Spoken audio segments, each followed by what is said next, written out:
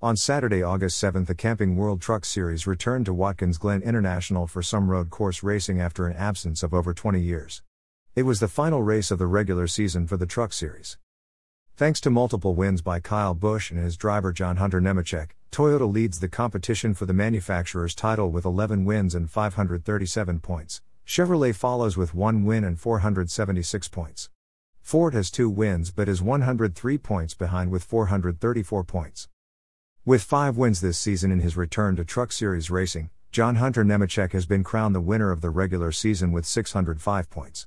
Nemechek leads in the point standings with 2,049 points after the points were reset for the 10 playoff drivers. Only 5 of the 10 playoff drivers won races this season.